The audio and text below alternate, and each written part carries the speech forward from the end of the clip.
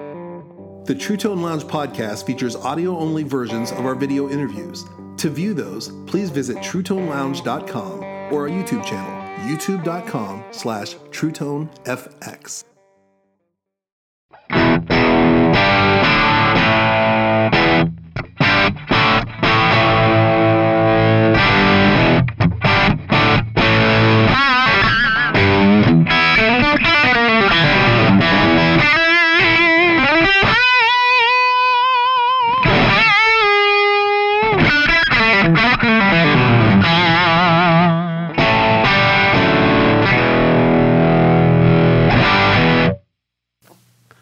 So Ryan, let's talk gear. So you've got this tell us a bit about this Les Paul. Yeah, this kind of has become one of my. It's funny, I don't play it on the road at all, other than the Gene stuff. But it's kind of become my main guitar, or I've been known for this guitar regardless. I mean, I use it on all my personal stuff, rock stuff, and that band with Audley. I feel like every time I show up with this Les Paul, they're like, "Okay, good, he brought it." I think I'm known as the Les Paul guy with this guitar, but this is one of those 59, historic collector's choice. You can see by this ugly red dot here that it's the Ed King model. Okay. Not bought because it's the Ed King model. No offense, I love all those classic Skinner tracks. Working for MCA is awesome, but there is a particular 59 Burst historic that has been in my periphery for years. A friend owned it. A guy, Jeff Sin, had reshaped the neck. A buddy had owned it, and then one of my best friends, Jay Baskin, another guitar tech, he bought it, and it's been one of those ones that it was like a holy grail. And I felt it. I was like, that's got to be my guitar. I love it so much. And Jay lent it to me. Like I played it with Gretchen Wilson a bunch, and I've used it on tons of tracks and stuff. And so we had a benchmark, and luckily going up around, people that I've grown up around, I've gotten to play a lot, and grew between that and knowing people at Gruen, Keith at Gruen and stuff. I played a lot of old Bursts, and so I feel like I know what it takes to make a good Les Paul, at least for what I like. And but this one guitar, this 159 historic, it always was the one, and Jay and I kept hunting. Like, well, he was like, I'm not going to sell you the guitar. You can use it whenever you want, but I can't sell it to you. So I'd track with it. I'd play it on shows, but for years, we probably went through, and they make consistently great guitars now to the custom shop, but, they're just the one that didn't find one that spoke to me like that one. I bought a few. I mean, I was buying them and selling them. On top of that, we probably played 40 over the course of 2 years. And then one day we walked into Carter Vintage Guitars not long after they opened. And I was like, we looked at this guitar and I went, well, that is ugly. I hated that. I still hate that dot. But we played it, and I don't ever play guitars in the store because that's all afterthought. That's what you're wanting, that kind of thing. And we just went, Jay goes, I think that's it. And I went, I think it is too. How do I afford this? So then it was selling the other historics that I had, and I had some other 70s customs that had to go. But so this guitar is in its stock form, except for the Tom Holmes pickups. I mean, stock everything. Even Sin was talking, he's like, he hadn't even done the nut or any, I mean, it literally came,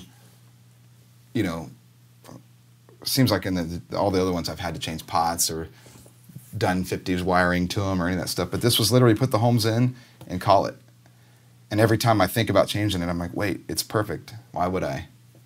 So I've just, deal with the dot.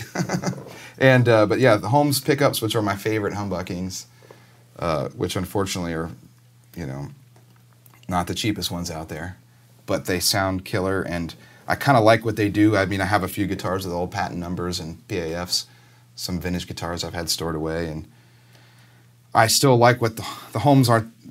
Some people's pickups may do more of the PAF certain things in the Holmes, but the Holmes sound always beats I want the Holmes sound more than anything. So this guitar and the Holmes do pretty much everything. What is it about the Holmes? There's the top end is really nice, and there's top end. They're not dark, but there's a punchiness to them that there's a punchiness and a depth to them that even people that are doing exact accurate PAFs, they may get the reedy double note top end a little more like a PAF, but there's like a punchy muscle that the Holmes has that they don't. And then if you get other ones and it's like a overwound, you know, it's still not more, there's still a depth and clarity and punch. It's just, that's it. Clarity, depth, and punch all together. And I can't figure out how he does it. Do you get them wax potted or not? These are potted. I wish they weren't. I like the unpotted better. These actually came, I didn't want to wait in line for the Holmes because, you know, there's like an 8-month wait, or there was. So these came off of Craigslist and they were potted. It's the only thing I wish they weren't. The other Paul, the one that Jay has that I still love, those are unpotted and they just have a little more open detail on the top end. But, and I actually, just for pure nerdy shits and giggles, on the Gene gig, I put double cream pickups in this for the Ace approved, which were Aux 4s, which do a great PAF thing. But, and those were unpotted in front of full blast, you know, JC made 100 watt Marshall stacks and no squealing. So I think I don't think the potting is necessary. No, I haven't found it to be, unless I'm standing right in front of the amp or something. But I mean, we're playing, you know, like I said, full 100 watt Marshall stacks with unpotted, uncovered pickups and no problems. So yeah, these are potted. But yeah, the Holmes, there's great stuff out there. I use a lot of Lawler pickups too, and other guitars. But these, you know, no endorsement or anything. I just love them, found them on Craigslist and put them in, and that's it. No, I mean, nothing else has been touched.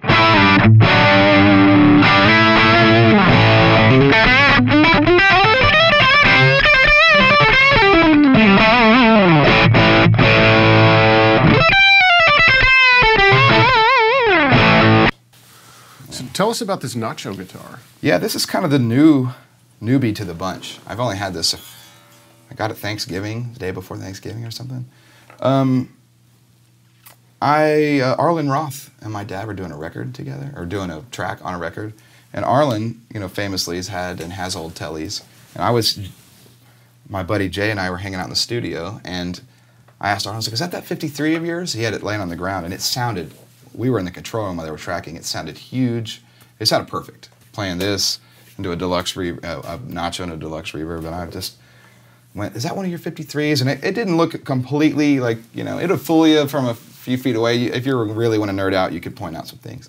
But he said, no, that's a Nacho. And I went, Nacho? You mean the Blackguard book guy? And he goes, yeah, he's doing guitars. Long story short, he gave me his email and we became, you know, pen pals. And we talked for months, and I finally was like, you know, you should send one over to check out.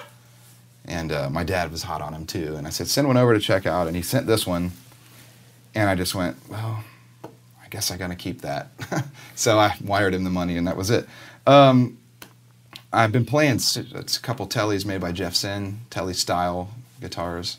I think he calls them Pomonas, made by Sin, who's one of my dearest friends in the world, and he makes great guitars and does all the work on all my stuff, and for my dad as well. But he, I just wanted to, you know, his guitars, I had some custom colors. I have a Sonic Blue. That's actually the one I use on the road. But this one, I just wanted the Blackguard thing, and Arlen's guitar sounded so good, and who knows Blackguards better than the guy that wrote the book, literally, on them, and has every spec of all the, you know, every guitar in that book. And it came in, and it blew me away. It needed a little adjustment. It came from Spain, and it had some things that weren't the way I like guitars to be. So I had to, you know, it needed some work. It wasn't out of the gate. It wasn't out of the gate to a gig or a session, but it just had something that was more like a Blackguard than my other Tellys. My other Tellys, maybe the Sins were a little more for the 60s sound, Bakersfield, bright switch up thing. Mm-hmm. But this has more of the Blackguard thing, and I know people would be thinking it's psychosomatic, or you're seeing the Blackguard, but you know, I've got a handful that I could reach pretty easily in my little circle, and these the neck feels like if I close my eyes. My dad has one of his favorites is like a March 51 Nocaster. And this isn't the same neck shape, but if I close my eyes, I go, am I holding that guitar? Like, it's got the same feel, and it reacts the same. And so it's kind of been blowing me away, and really everybody that's heard it, it's like, can you give me his email? Kind of that thing. It's happened. And people, especially who plugged it in, are A-bead guitars. and it's sort of been, it's new. I haven't really used it on anything yet, but it's been my couch guitar for the last few months, and it's pretty magnificent. So You said it reacts different than your other telly. So what would you being someone that has had the chance to play a number of Blackguards, what is the difference between, what is the Blackguard thing? Well, everybody hears things differently. Yeah. The way I hear it, again, a lot of the stuff I've learned about gear and guitars over the years, more guitars than gear, but is from Jeff Sin. And he always had this trick where he'd turn the tone knob back about there, kind of 7 or 8. We talked about that earlier. And then later, he's told me that, when I was, I've known him since I was in that, van and trailer band, we call it. So I was hanging around his house in 2003 and just have him and tell me I'd pick up anything I could. And that was one of the things. And then later read an article where Vince Gill, one of the best, telly players, one of my favorites. He always talked about, I think he said Don Rich told him to do the thing, to turn it back like that. Which is funny because I never hear Don Rich's tone sound that rolled back. But yeah. It was Roy Nichols. Was it Roy Nichols? Yeah. Oh, that's right. That's right. Yeah. There you go. I mixed it up. No. And both fine players. Both very fine players. But see, I can't retain everything I read in a magazine. I'm going to go to my stacks later and start pulling. I still have thousands of those guitar magazines. But this, so I always called it like the Vince top end. There's like a thing where it's not dark, but it doesn't slice. And I would kind of get close depending on your tone cap and pot with doing the trick that Sin taught me. Sin's guitars have a little extra brightness built in so you can go more 60s and stuff. But this guitar had it out of the gate, even before I had it really where it was able to play a gig. It came with the non-intonated saddles and it needed some fretwork and stuff. But this guitar had what I call the Vince top end with both knobs all the way up out of the gate. And so that's when I immediately was like, who made these pickups? I was trying to dig into who made them. Turned out it was your buddy Ron Ellis. Oh. So I've been talking with him about these pickups lately. He's a super cool guy. But that thing to me is it's a little hairier. It's like the bright switch is off the Blackface amp. It's a little hairier, and then it's bright, but it's not bright, but it's not dark. Yeah. That's my super technical way of describing what I want a Blackguard to be. And of the ones I could pull through out of my dad's guitar closet, there are brighter ones and stuff, but there's just something about them that they never have the brightness of a 60s guitar, let alone the later ones with the 1 meg pots and all that. Those are those will hurt you. I think always the battle for many telly players is to find that bridge pickup that has clarity, but the highs don't hurt you. That's where this one had that, to me. Yeah. It, interestingly enough, got a little brighter when we tweaked the guitar. It's still better than the other ones that I had in that regard.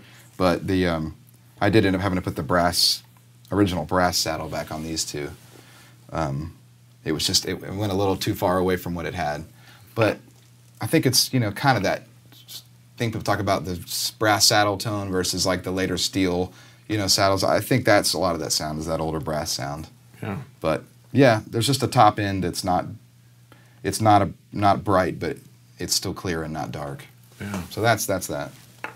Okay, let's take a look at this real old one. Oh yeah. Yeah, we do.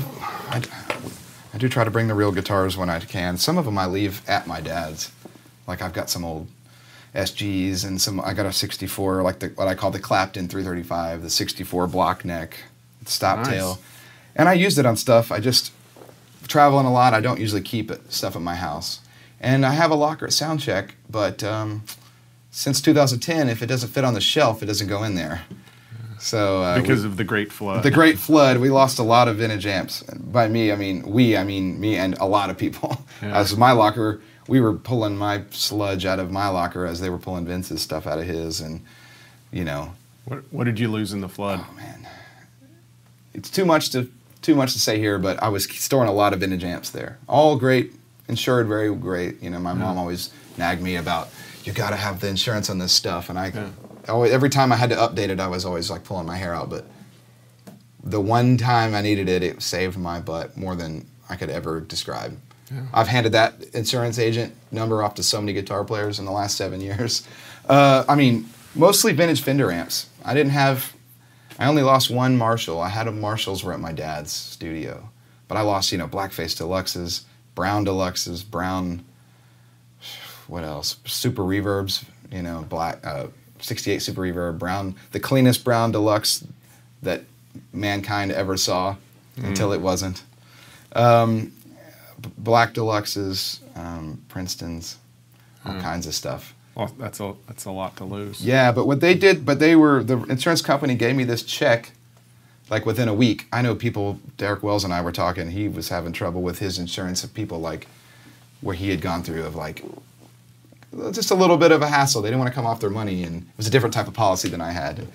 And I was like, man, 5 days later I had the direct deposit, and then my money guy, accountant guy called me and was like, so you have to spend all this on gear or we have to pay taxes on it.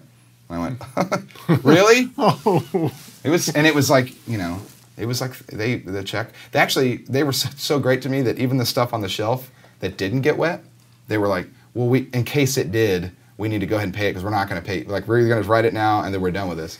But, you get a check for, whatever. I don't, it was a lot of money. I don't remember what it was. Yeah. And then they said, go buy gear with it. It was it ended up nicely. So that's where I'm like, okay, I'm gonna store away vintage Marshalls and SGs, and so anyway, that stuff stays there hidden. This one I kind of keep with me. I probably should leave it with him. He loves this guitar too, my dad that is. But this was a 59 Strat, April 59 maple board. I grew up playing this guitar. This was my uncle I spoke about earlier. This was his main guitar. He collected old Strats, and along the way would sell them off, buy and sell them. The ones that my dad has mostly were his. And it got to where this is the only one he would never sell. He was born in 59, always wanted a maple 59, which, you only have a few months in there to get that. And he bought this in 84 and played this on about 1 million gigs. I think, literally 1 million.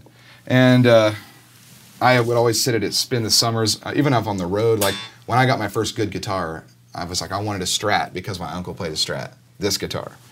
But then I wanted a red one because my dad played a red guitar, so I kind of put it together.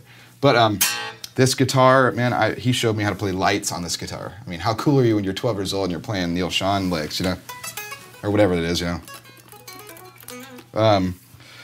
And so it's mostly original. The pickguard is not original. I have the pickguard, but it's in about 4 pieces.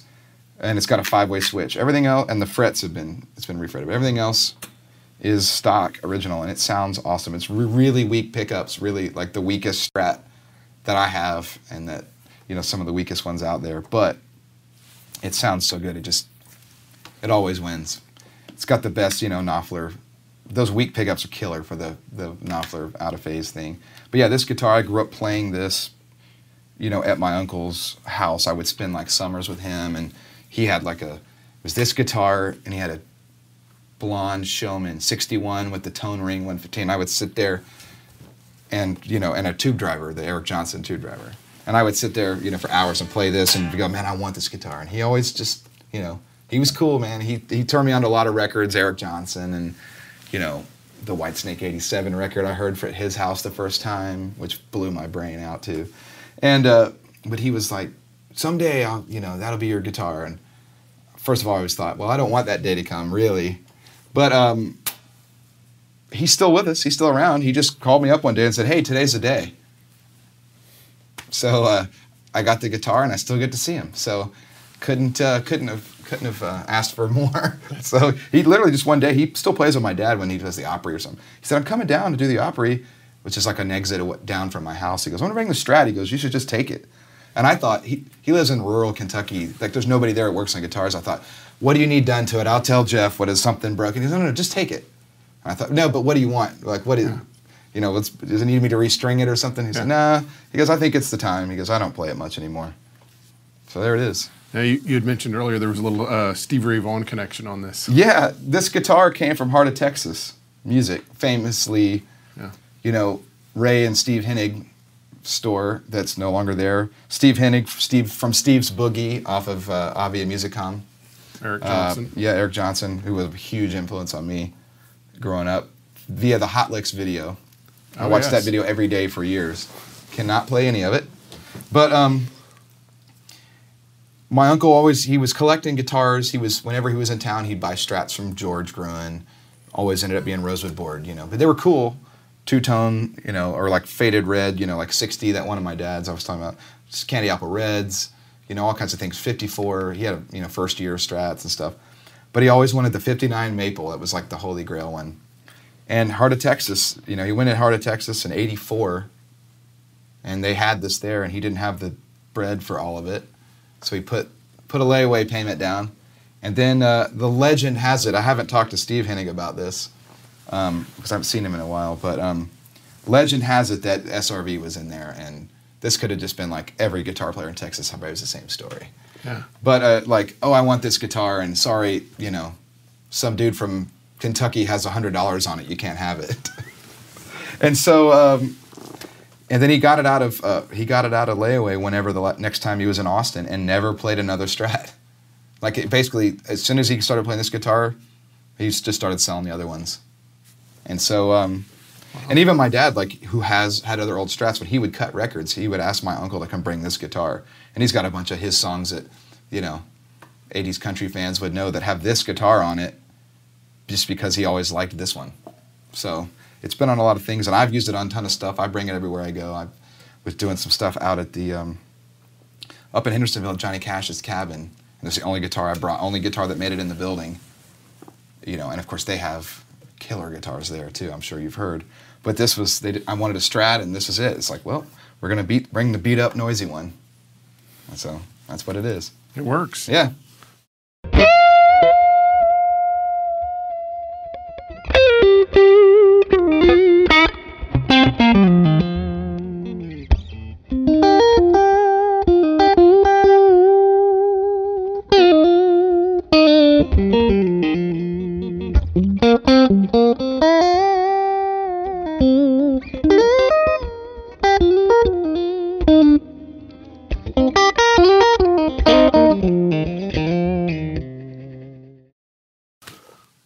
Ryan, tell us about this Supro guitar. Supro Ozark.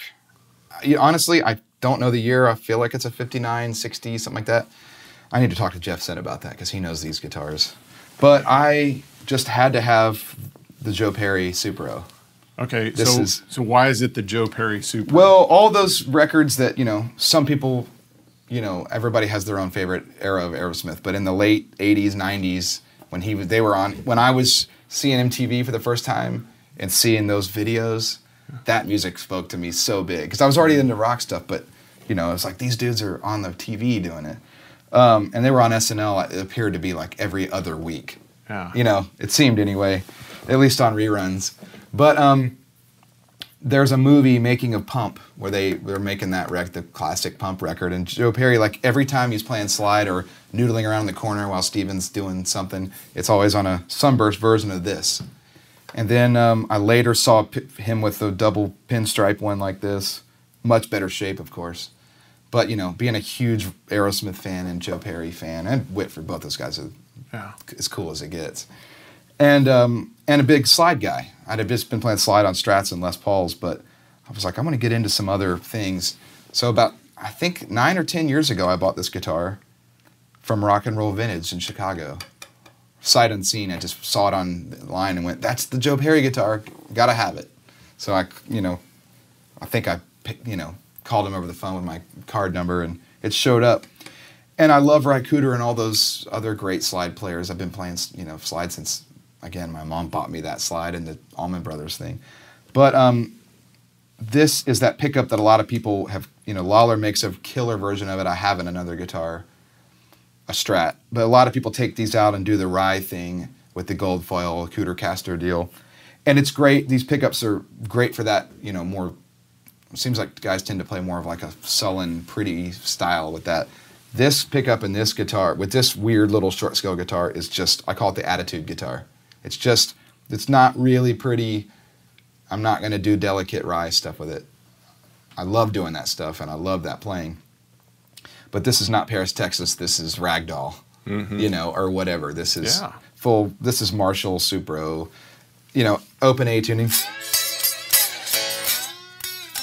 It's just the rock and roll attitude guitar. So this comes with me everywhere.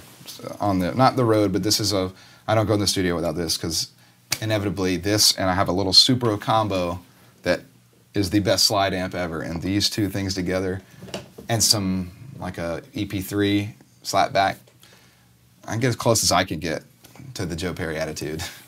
So that's why I have this guitar. It probably needs to be, it's actually in not great shape. I noticed the nuts kind of out of whack, and it's got weird, gigantic frets. It's hard to play slide on because somebody put like Stevie Ray Vaughan frets on it, but just kind of fight it and, love the pinstripes. Yeah.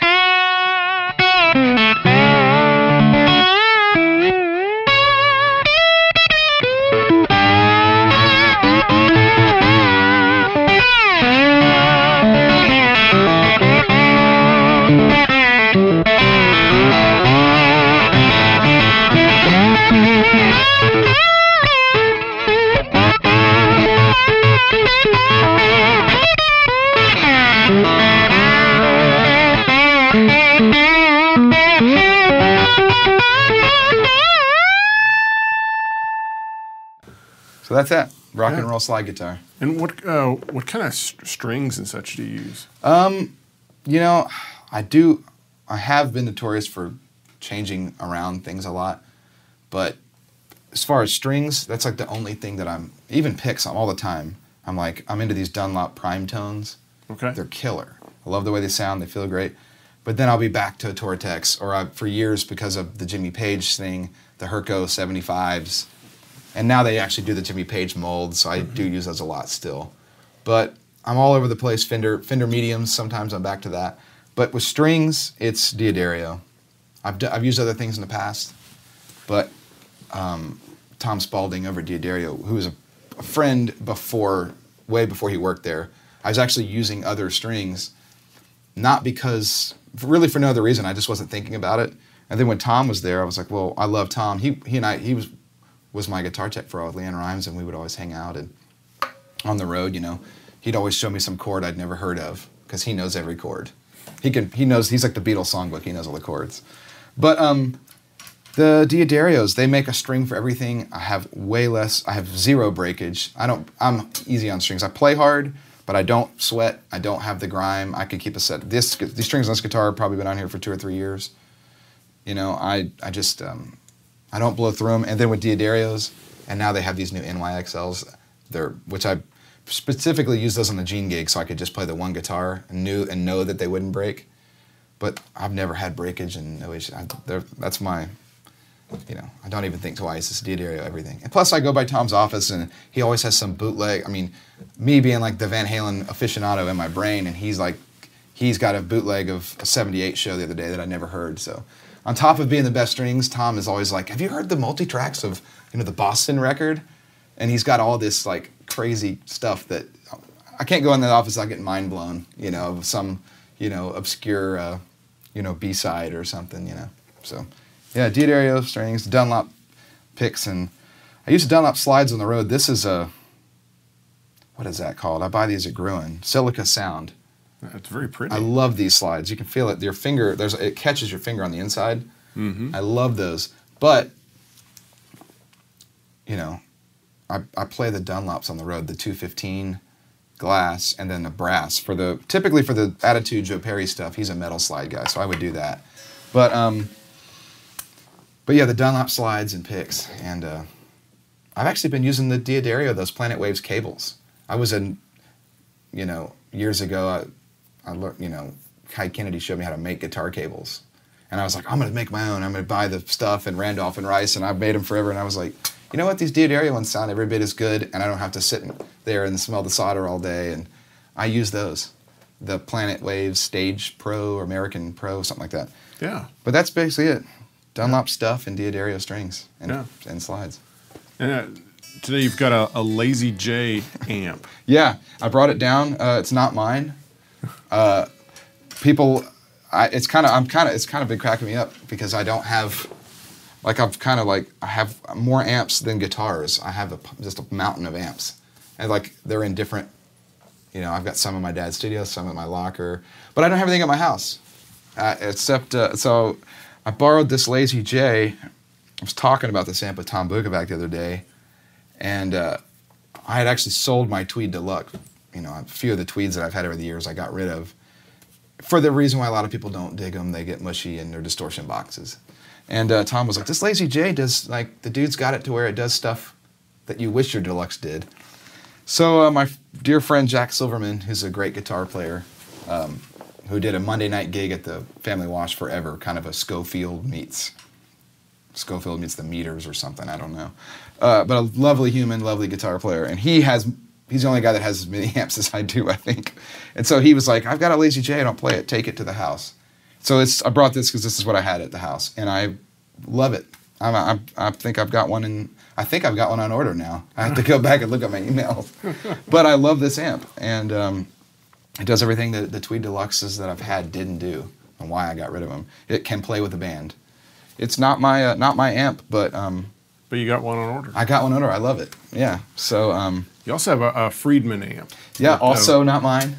We'll have you play through that later. And Yeah. You'll be able to see it. Well, typically when people, I feel like when they think of me, they think of the Marshall thing, because over the years I've gone through a bunch of them and scored some, for me, Holy Grail plexis and modded, rare modded Marshalls, custom colors, stuff like that. We could do a whole episode on Marshalls, but we won't. But this Friedman, I don't have anything at my house, like I said. This Friedman was at my house as well. And it's my friend Eric, who works at XTS, Exactone, who does actually a lot of the wiring and all this stuff. That's his amp and his cabinet that I sold him, a little 112. But that amp does Marshall-y stuff reasonably volume. It's a 40-watt amp. It's got a master. It's called the Dirty Shirley. It's the only one that the Friedman thing that's not like more compressed modern meets higher gain. Like those amps are a little more like 80s metal, which I love. But when you're doing the kind of stuff I do, you kind of have to be able to roll it back to the 70s a little more. Mm-hmm. And that amp, the Shirley, to me does. Like Joe Perry plays those among a million other things. But when you wind it up, you can hear that it's got more of that Perry 70s kind of thing, kind of up to Van Halen. And the other ones kind of start at AC/DC and go up to modern, super saturated. And anyway, that was at the house, and the master probably has the best master volume I've ever seen on an amp. And not a weird power. It's just where it is in the circuit, I guess, it's just a master volume that just absolutely is the best. And so instead of going to my locker and snagging 100-watt Marshalls, and even my 50-watt, the Redhead I was telling you about that I toured forever, I retired that because it's the only amp that made it out of the flood. And it was my baby. I prayed. I was like, if one amp in that locker is dry, if that one amp is dry, I will let everything go and I won't say anything about it. And it was the one thing that was dry. And so that's a red 50-watt, and I thought, it's a custom color, it's rare. People have tried to buy that amp for me for years, and I'm like, it's the one. But it's still loud. So this thing I can kind of, when Eric lets me borrow it, I can kind of go somewhere and do a rehearsal or do a gig where I'm not blasting people's heads off with the 50 or those 100-watt plexis and stuff. So Friedman is cool for that. But again, not mine.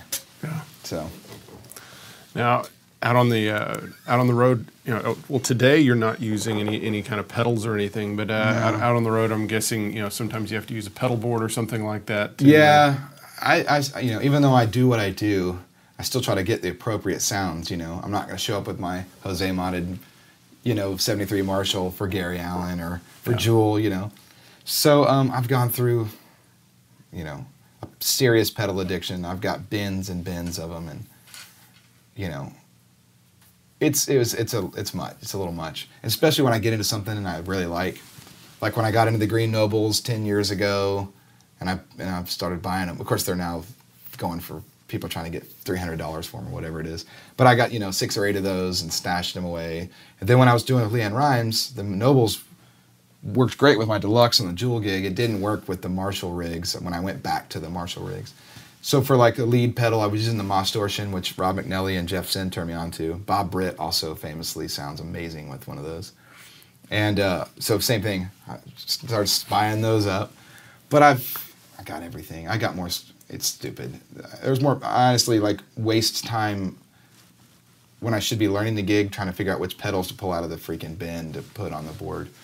But with Gary, the last amp I've had on a truck has been the Matchless rig with the 412.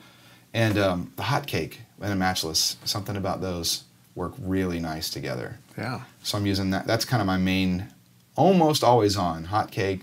I'm using one of those Mirage compressors that John talked about in his video. I got that. And I like it because it doesn't sound like a compressor because I can't play them. And another thing that I've done for years, it's by no means original to me, but kind of become part of my thing, was when not using a tape echo, using the Memory Man, the actual big guy.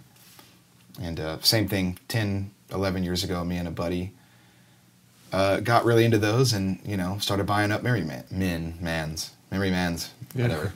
And so that's kind of been my, honestly, go-to thing forever, has been, the Memory Man, and then a few drive pedals. Boss EQ, only pedal I've had on a board since high school, solo pedal, pretty much. And those are the only mainstays, but I do whatever the gig calls for. There's pretty good bit of Leslie stuff on Gary's gig and Jules, so I do the Strymon Lex. I love that. But I can't. All my friends that know me really well laugh at me because I can't tap a delay pedal to save my life. I don't feel like I have bad rhythm, but they just don't. Every time I tap it, instead of getting it to where I want it, I just sit down and. So I don't tap stuff. I've never played a Strymon Timeline or anything. I bring an M9 to sessions, but that's just when they call for it. I just still play the Memory Man or tape units. I wish I could be those guys that do all the stuff. XDS always does these things where they do like link delay pedals together where you tap one and they both go and all this stuff. And I'm like, that's cool. I can't do it. So, Memory Man, tape echoes, whatever.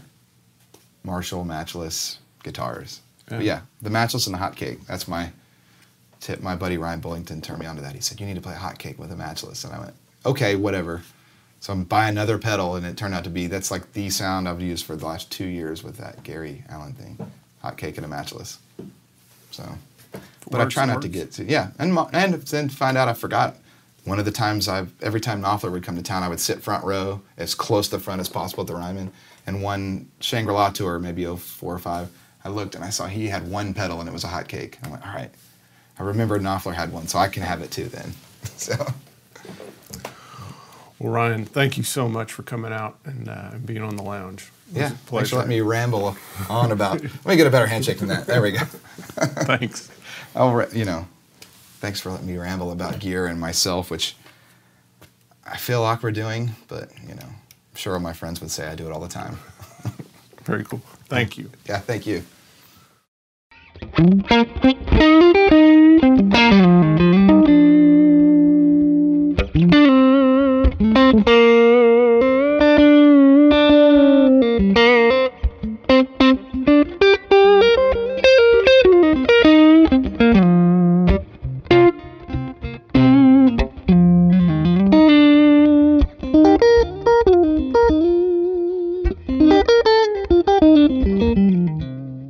This has been an audio presentation by TrueTone, TrueTone.com.